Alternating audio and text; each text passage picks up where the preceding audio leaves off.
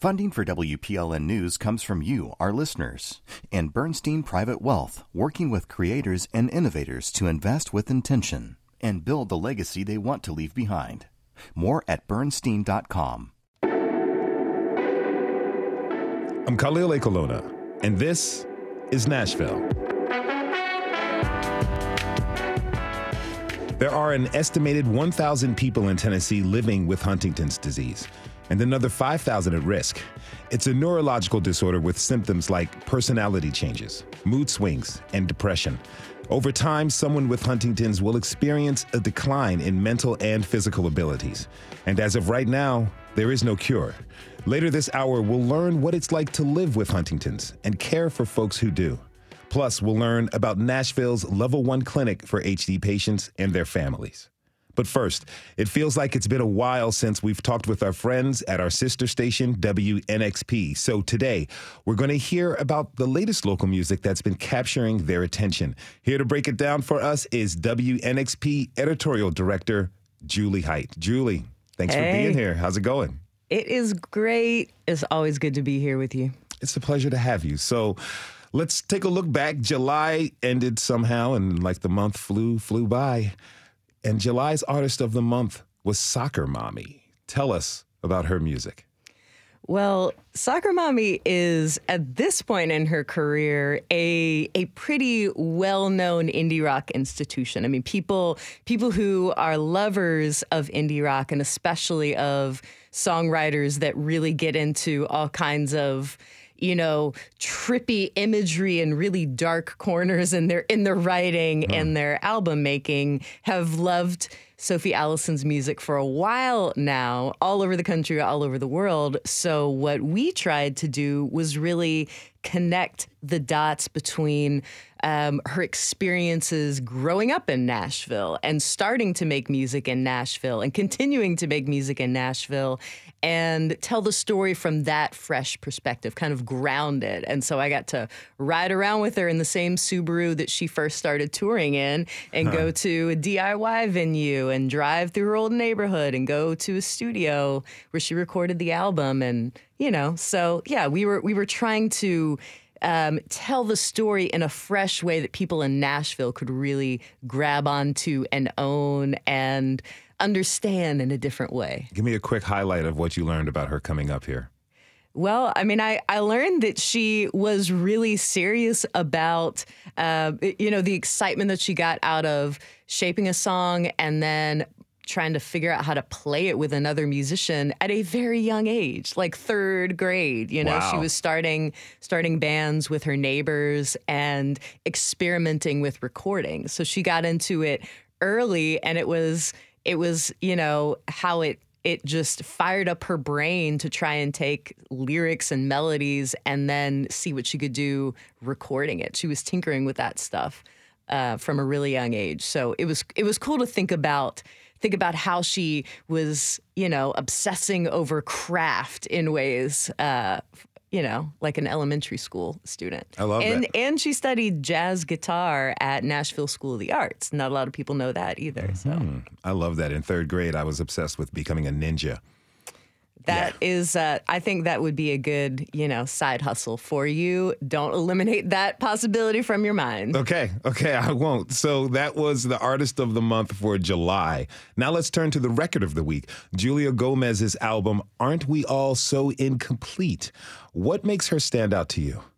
Well, I have been trying to track Julia Gomez's music down for 8, 9, 10 months now, because I think there were some tracks uploaded to SoundCloud last year, and I was aware of this music maker who was writing and playing and producing, and not too long out of Belmont, actually, like a Belmont grad who studied songwriting and recording and things like that there. And so I heard little bits and pieces and tracked her down, found out, what she was up to, and had stayed in touch while she went through the drama of figuring out how to finish an album when you're having to record, after your day job in your apartment that's not soundproof, or finding other places to record, like a friend's storage facility studio and things like that. True DIY self-sufficiency.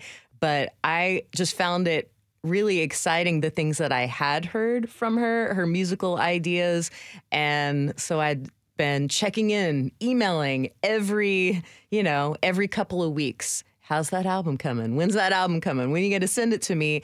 And it's just full of ideas and possibilities. I think I wrote it was just bursting with ideas, because she's trying out all these different production aesthetics and, building the tracks herself around these very sturdy pop songs that she writes too. And then I really wanted to get into her story and learn about that she has, her late father played music, and she has an uncle who is a very revered trumpet player in orchestral settings, that kind of thing. Mm-hmm. And that side of her family is first generation Cuban, Spanish American. So that's part of her identity too. And yeah. Okay, let's listen to a clip of her song "Night Drive." Driving through a dream, the sunset was a beast, the peach, the pinks. You were so bold from the passenger seat. You were so bold from the passenger seat. Won't you take me on a night drive? I watch you like the night sky. So take me on a night. This production style, it's a little bit haunting, but yet also very bright. I hear a lot of influences in here. They handle all of the music creation themselves, right? Most of it, yes. Yes, Julia Gomez is very self-sufficient. There are some other, musician peers, probably other people that she, met around in the scene or met in college that played on it. But a whole lot of it is just her ideas, trying things out. And it has, I think one reason why it just feels like it's bursting with possibilities is that, this is an artist who's standing on the cusp of adulthood, really. Mm-hmm. I mean, not too long out of college, thinking back to unresolved feelings and stories and experiences from high school and college, and making sense of those things and making sense of who she is as a person. I mean, she identifies not only as Latinx, but also as queer and gender fluid, and uses they, them pronouns too. And all of that is just sort of being worked out in the artistic process. And I mean, in Night Drive, when you hear on the chorus, those octave apart vocals, high and low, mm-hmm. I mean, that's a deliberate kind of artistic expression of playing around with androgynous sounding vocal performance, So there's so many things that are exciting to hear Julia Gomez experimenting with. We have a clip from that interview you did with her when you sat down to talk. Let's take a listen. I'm gay, so I would just totally crush on unavailable people because they had boyfriends, and I wanted the music, the production to capture that emotion too. I mean, it's just like a lot of that yearning that I've felt a long time, and letting myself really just come into my identity, I think, is going to heal a lot of the pain that I actually felt in this album. There's a lot of pain going on, but I'm working on feeling more whole, and I think the first step to feeling whole is to acknowledge your hurt, to own it, to own your hurt, to own your ugly, to own your scars, but also to own your beauty and to own your strength. Owning your ugly as well as your beauty, that's very powerful. Now, Julie, where is a place in Julia's work that exemplifies that non-duality, embracing all parts of her pain and her joy? Well, in that particular clip, I think Julia was speaking about a specific song called "Your Girl." But it's also, I mean, throughout everything and all of the songwriting and the title track, which is called "Aren't We All So Incomplete?" And it turned, in that particular song, the vocals turn from first person, like talking about I think there's a line that really struck me. It's like I'm a freak, I'm a coward, or something like that. Just sifting through all of these emotions that are coming up to the surface, and then she pivots to using collective language and saying, "Aren't we all so incomplete?" And I think that's something to me that's really powerful about where Julia Gomez is coming from, because it's like owning these stories and feelings and sentiments, the specifics of them, but also connecting them in a much broader emotional way that, which is what great pop music can do. So that's why I feel like there's just infinite potential. All right. So since it is August after all, can you give us a preview of WNXP's Artist of the Month? I'm glad that you asked that today, because today, in fact, WNXP just announced the Artist of the Month, the Nashville Artist of the Month for August, which is Kashana, singer-songwriter, educator, leader in so many ways, leader of a vocal trio, leader in very community-minded ways. And I first interviewed her in 2015. It's possible I may have done the first, or at least one of the first features on her after she moved to Nashville. Let's take a little taste of her style. Here's a clip from Keshana Armstrong's song, Listen. Yeah, I'm pouring out my heart, 'cause I want you to see it. I know you're picking me apart, but you ain't gotta speak it. Why don't you listen?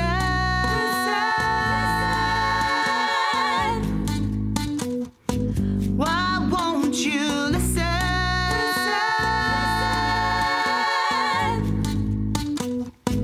Why don't you listen? What should we be on the lookout for with her? Well, there are a couple of signals buried in that very song that I'm gonna try and tease out when I interview her and do features on her this month. One of those is just where she's singing it from. Compelling people to listen. It's not so much that she's saying just listen to me. She's saying listen to each other. Listen to the specifics of people's stories, because at one point in time, she worked as a music therapist. That was kind of the, where she almost cut her teeth as a songwriter, was going in and listening to people who had not felt heard and had experienced all kinds of things and all kinds of pain, and helping them search for the words to articulate that, however simple, that's when you start with that as your point of origin and then expand out from there to build your own body of work as a singer-songwriter. I think that just kind of bakes into your philosophy and empathy, ability to listen, ability to tell stories, and a real understanding of the power of what a song can do. Mm-hmm. And also you hear those three voices, that's the trio on that track, and that's a sound that she has distinctly developed during her time in Nashville. Every time you see Kashana perform, that is part of it, and that's a reason why she and her fellow singers are often asked to sing with other artists too. Okay, that is Julie Height, editorial director at our sister station WNXP. Head to WNXP.org to hear all the latest content. Julie, as always, thanks for coming on to the show today and putting us on to these great artists. You are so welcome. We have to take a short break. When we come back, we'll meet one local woman who has dedicated her life to caring for loved ones with Huntington's disease. Do you live with Huntington's or care for someone who does? Tweet us at This Is Nashville. We'll be right back.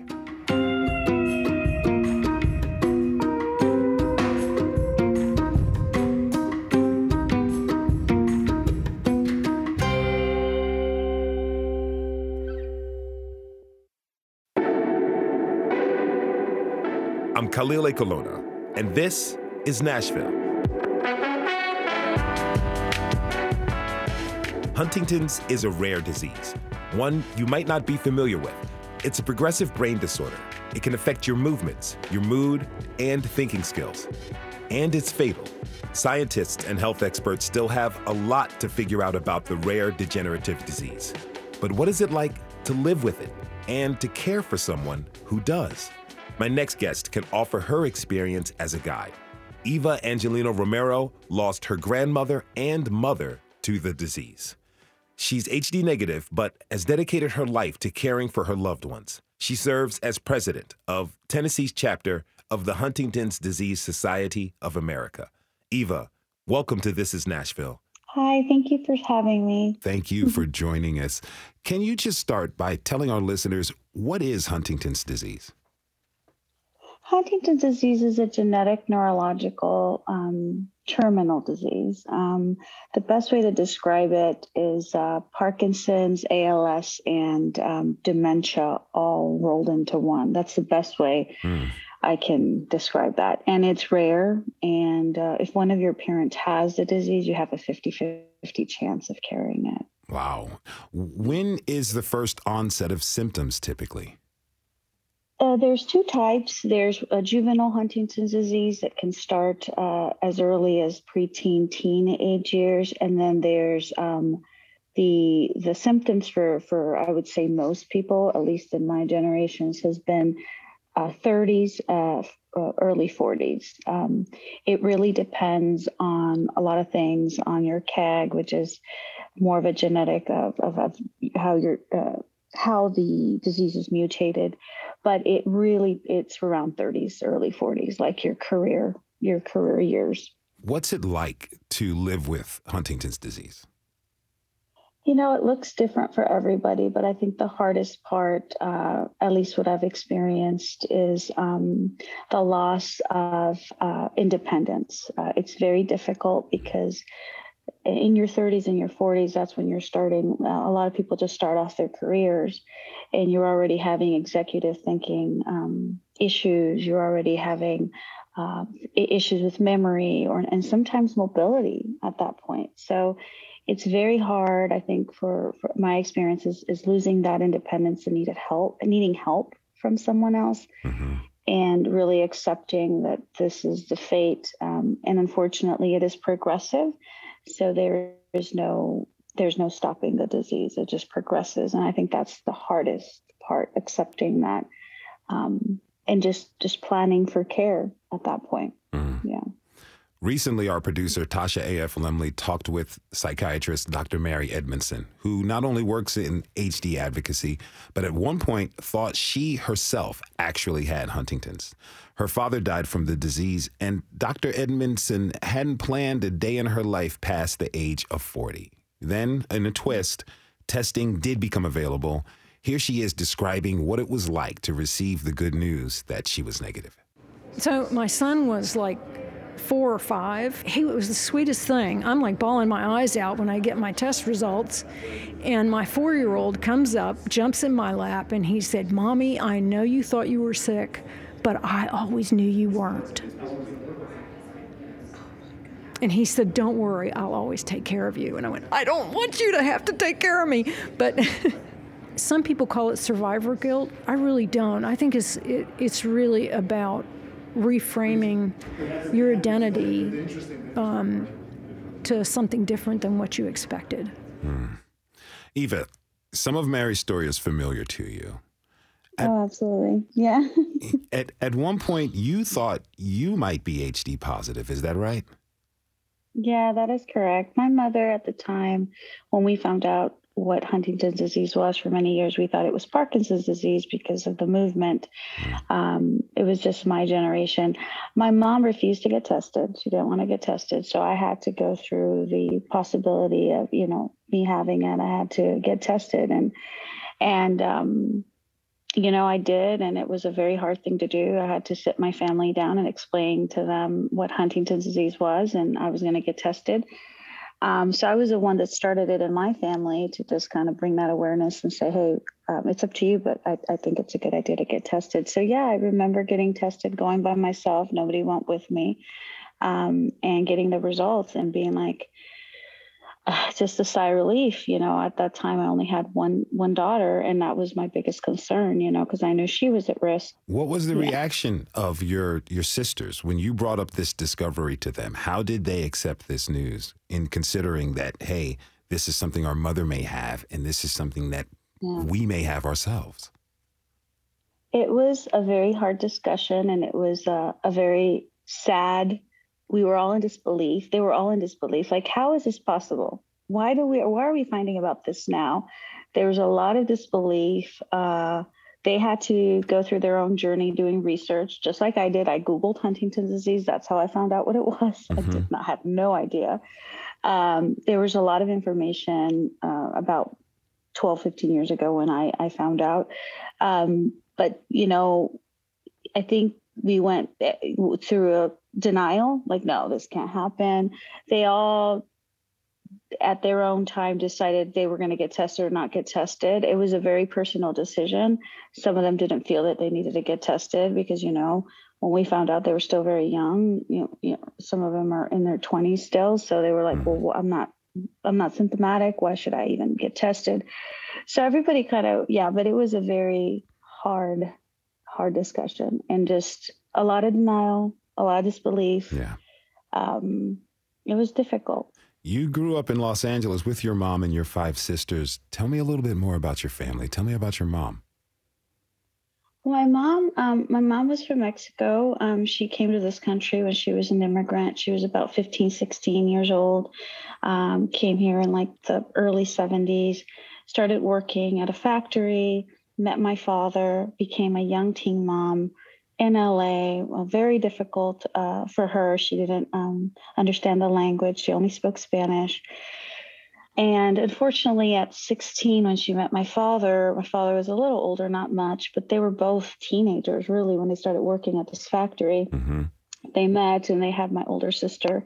My mom was only 17, and I was born right away, 10 months after, at 18. So my mom had 2 young children at 18, and unfortunately was very in an abusive relationship with my father.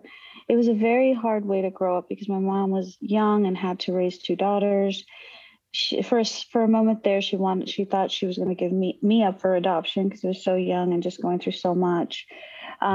She opted to keep us, and it continued, unfortunately, a roller coaster ride with my father for many, many years. But when I found out that she had HD and what that entailed, I chose a different route. I had to choose between making amends with her and taking care of her and finding compassion, because I could see that a lot of the things she was doing was probably due to the disease. Some of it I could attribute, and maybe some of it was just her upbringing.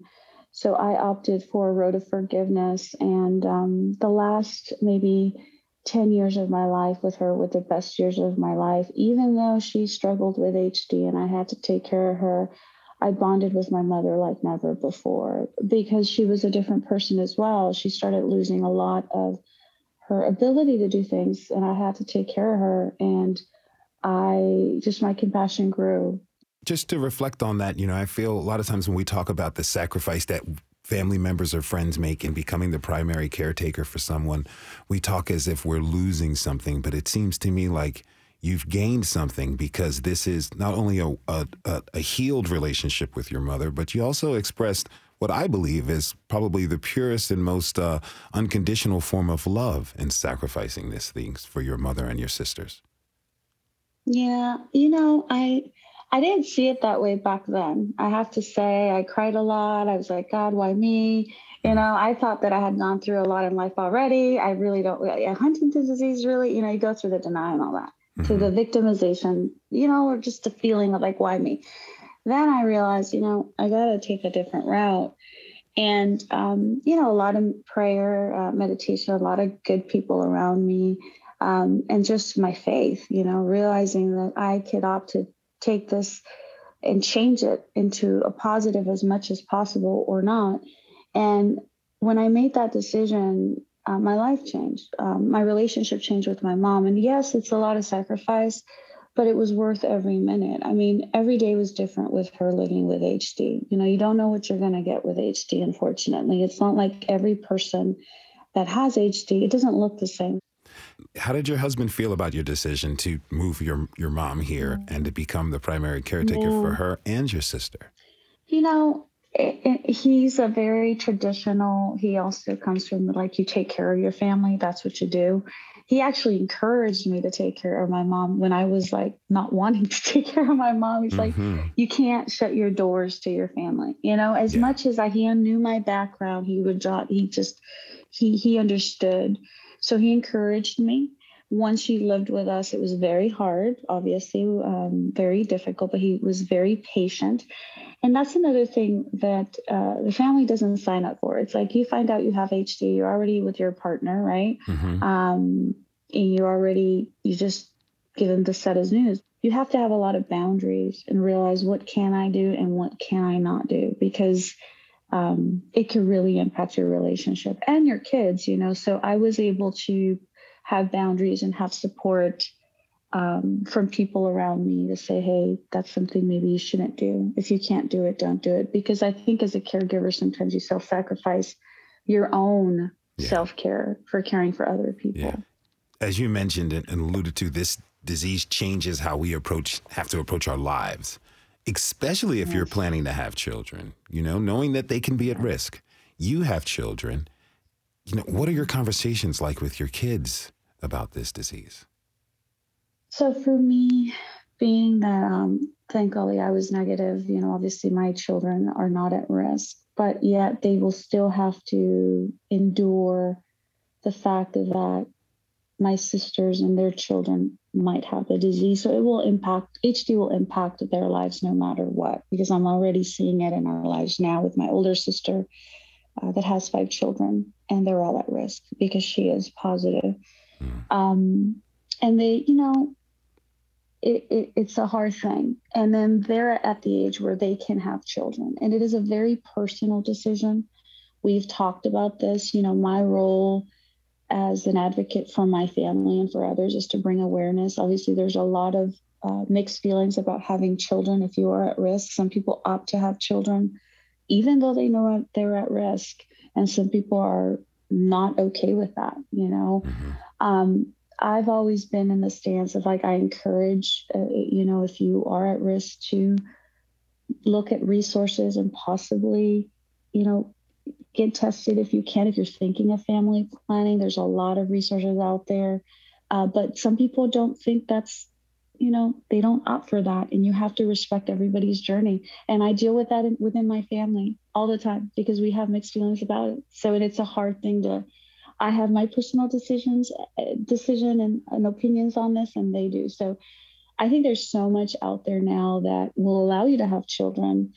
I follow a couple of groups that, you know, IVF, you know, science has allowed you to have an HD-free baby, you know, if that's what you opt to do. But some people don't want to go that route. So it's just, for me, when I found out, I knew that I would be okay. And I just had a child, but I knew I was at risk, so I opted for it. You know, if it would have been the other way around, I would have opted for the science. And it's just, I just think it just depends. Some people disagree with me, and I've accepted that that's their journey. You know, I just hate to know, as a family member taking care of other people within your family with HD, I have felt it's the responsible thing to do to educate your family. I'm constantly educating my nieces and nephews, and now I have to do with their children about this disease. What do you want people to know about HD who support family members or friends who have the disease? I just, honestly, it's okay to reach out and get the help. I've met people throughout everywhere, the world, with this, especially Spanish-speaking communities, because it is a little bit more rare to have resources in Spanish or in other languages, so people don't understand. But yeah, just being out there and being supportive with one another. You just mentioned some resources. Can you list a few of them that are available for people here in Tennessee? I would say the best starting point would be the Huntington's disease clinic. Center of Excellence Vanderbilt has a great clinic there. They have social workers in place, doctors that are very knowledgeable with Huntington's disease. I know there's one here in Nashville, and there's another center in Memphis that supports families with Huntington. So that would be my starting place here in Tennessee. That is Eva Angelina Romero, president of Tennessee's chapter of the Huntington's Disease Society of America. Eva, thank you for joining us today. We have to take a short break. When we come back, we'll pick up on those resources Eva mentioned, starting with the Level 1 Center of Excellence for Huntington's Disease Care, right here in Nashville. Are you or someone you love living with HD? Tweet us at This Is Nashville. We'll be right back.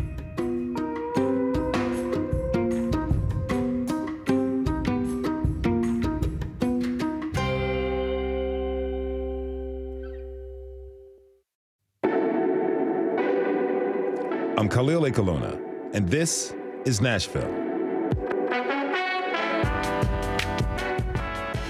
Before the break, we heard from Eva Angelina Romero, the president of Tennessee's chapter of the Huntington's Disease Society of America. She shared with us some of the challenges of caring for her mother who was diagnosed with the disease in her 60s. My next guest shares that experience of caring for his mother. And he was also diagnosed with Huntington's himself in 2016. Chris Brown, welcome to This Is Nashville. Thank you for being with us.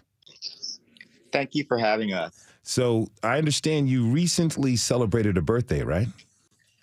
I did. I turned 38 All right. on July 20th. Happy birthday, my friend. How does it feel? Oh, bittersweet, but it felt great. So tell me, when did your mom start showing symptoms of HD? Around the age of 38, 37, 38. Yeah. Is that partially why you experience a little bit of sweetness about your 38th birthday yourself? Absolutely. Absolutely. I was tested in 2016, and my CAG chromosome repeat was 44. And so, statistically, if you get Huntington's from your mother's side, your onset, the research shows that it tends to be closer to the time that that your mom's onset was. So, having watched her for 14 years, it's just, embedded in me that, it's happening. Mm-hmm. I'm at the door. The door is open. I felt like I walked through the door when I turned 38. Tell me, what is your family's history with the disease? So my mom, she was a foster child, and she had a lot of siblings, and they were all separated when they were put into the foster care system. And so my mom met my dad in high school. They got married right out of high school, and they had my sister. And then 3 years later, they had me.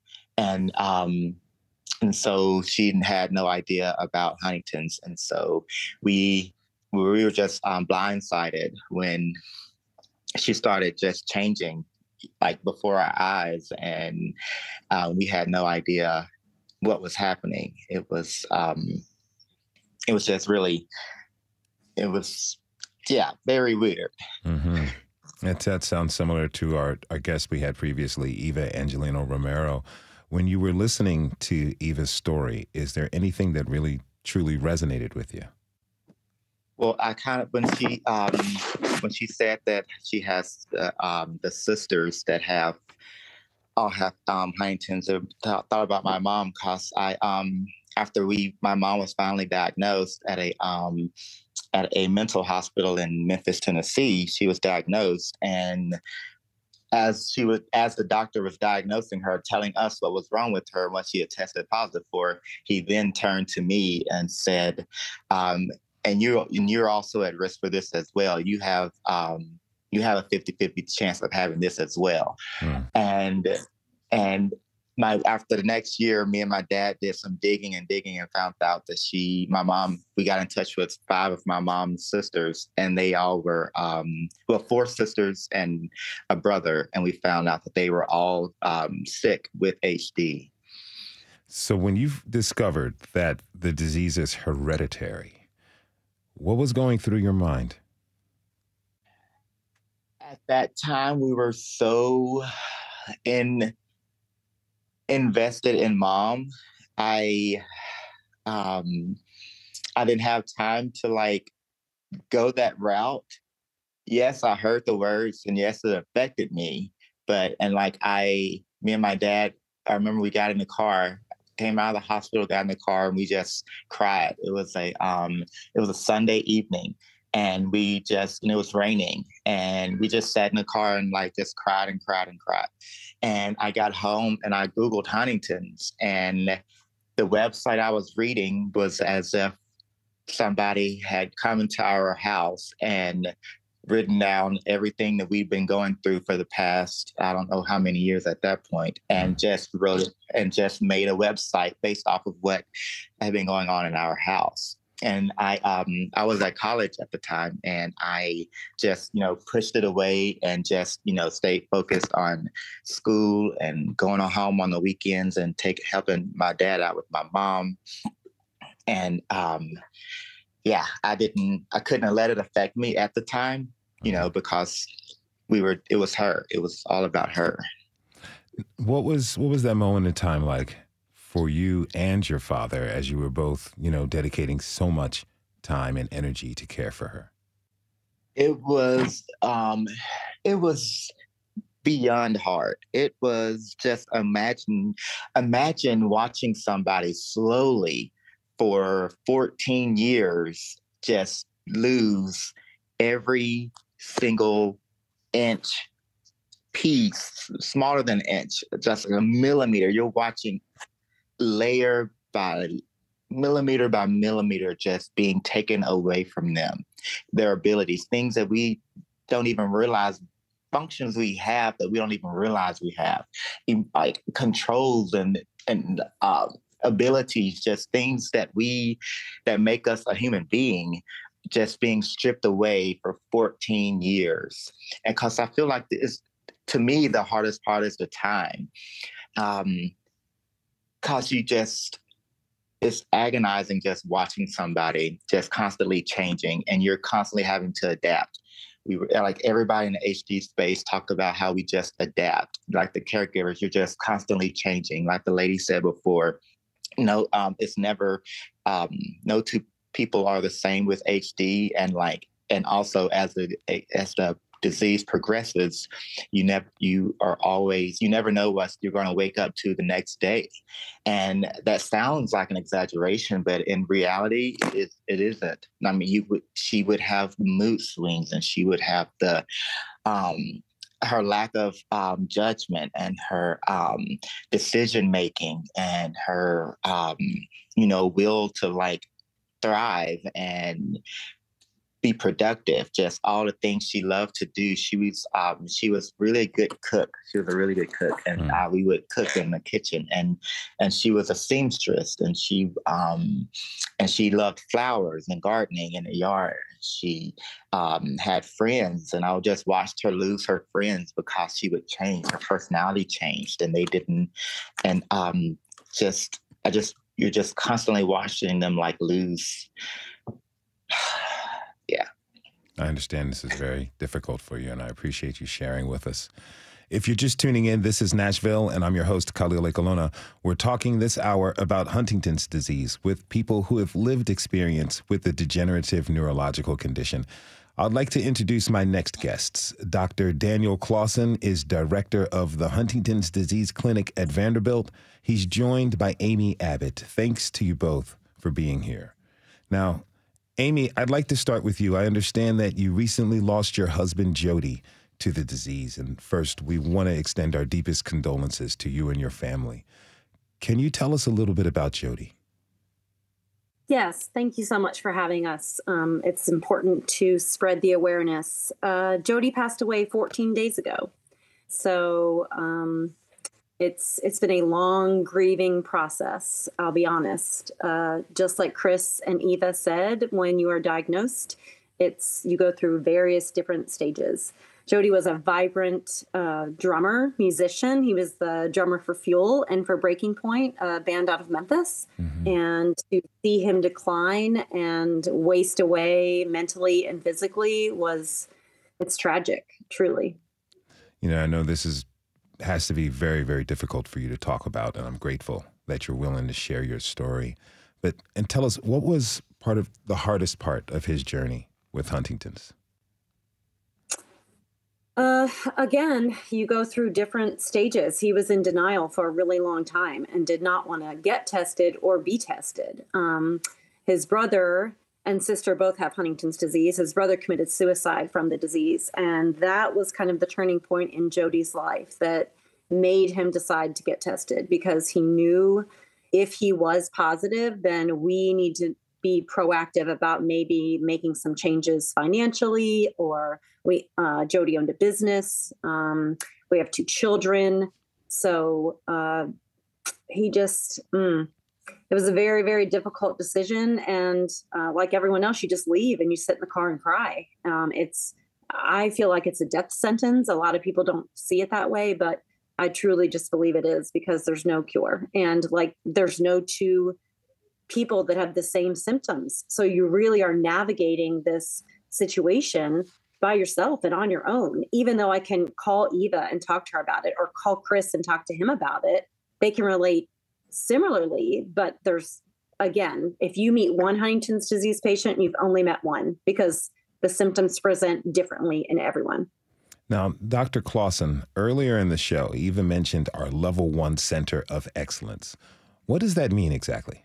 So at Vanderbilt, we've been taking care of Huntington's patients for a long time, but really over the last decade, we've integrated our efforts to really focus on 3 things. One is providing the best clinical care for people in Middle Tennessee and surrounding areas. 2 is providing research opportunities for patients to have access to new clinical trials for medications that might slow or stop or alter the progression of disease or improve symptoms. And 3 is to provide important education, both for our patients and families, but also for other providers. And so as part of this, we have what's called an HDSA, Huntington's Disease Society of America Center of Excellence. And so these centers of excellence are dedicated to these goals, but also promise to provide interdisciplinary care. So when you see one of us, you're not just going to see a neurologist, you're going to see someone that helps you with your psychiatric symptoms or your movement problems or your speech problems or your swallowing issues.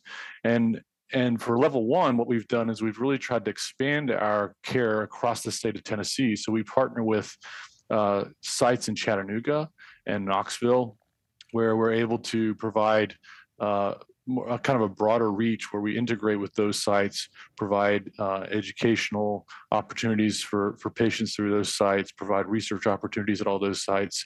And so that's really what Level 1 means. We've developed a hub and spoke model of care that really serves the entire state of Tennessee, or at least as close as we can get to the entire state of Tennessee. Now, we just heard from Amy, Chris, and Eva earlier about the discovery that they or a family member has HD. How does your clinic really help people adapt to that news, that they or a loved one is HD positive? Yeah, I think one of the hardest decisions for a human to make is whether or not they want to get tested for Huntington's disease gene. And usually, there's probably 3 ways that people come to our clinic. The first way is that they have symptoms and they want to get genetic testing to confirm their symptoms. They may have a family history and they're thinking about, starting a family or getting married, and they want to know whether or not they have, genetic genetic marker of Huntington's disease. And then the third one is that, someone has symptoms and it may or may not be HD, and they come to see us and we do an evaluation. So in that case where there are people that are getting at-risk genetic testing, they're usually the phenotype is usually younger folks, kind of in their mid-20s or so. And what we usually do is we meet with them with a genetic counselor and a neurologist, and we just talk about Huntington's. We might do an exam on the patient to see whether or not they do or don't have clinical symptoms that are consistent with Huntington's disease, and we'll counsel them about the pros and cons of getting tested. There are some folks that will come to us for 3 or 4 or 5 years and decide to get tested then. There are others that come in and say, I know I want to get tested. I want you to help me get through that process. And they're very, pretty concrete on wanting to get tested, and we help them go through that process. The one thing that we do that's a little different than other centers is that we do what's called we don't put their medical records in a chart. So you can do what's called a blinded genetic testing. So, the patient will come in and we'll actually give a pseudonym and we'll, get the genetic testing, but we won't put it in the medical record so that they have control over that information. And that's not part of the electronic medical record. And that's one thing that we've really tried to do to give patients a sense of autonomy and control over the information that they're getting. Now, Chris Brown is still with us. Chris, you ran a support group for people living with HD. What are some of the things you all discussed about adjusting to the reality of the disease? Chris, you with us? Amy, let me switch to you. Yes, sir, I am. Okay. I'm so sorry. Yes, we would have every Thursday night. Well, every 2 Thursday nights, we would have us in our mid-20s. I think I was the oldest, being like mid-30s at the time, and we would just sit around and sometimes we would talk about HD and because some people were tested and some people weren't. So a lot of times we would talk about testing and where people were with their decision on getting tested or to not get tested, because it's such a personal decision. And once you have that information, you can't give it back.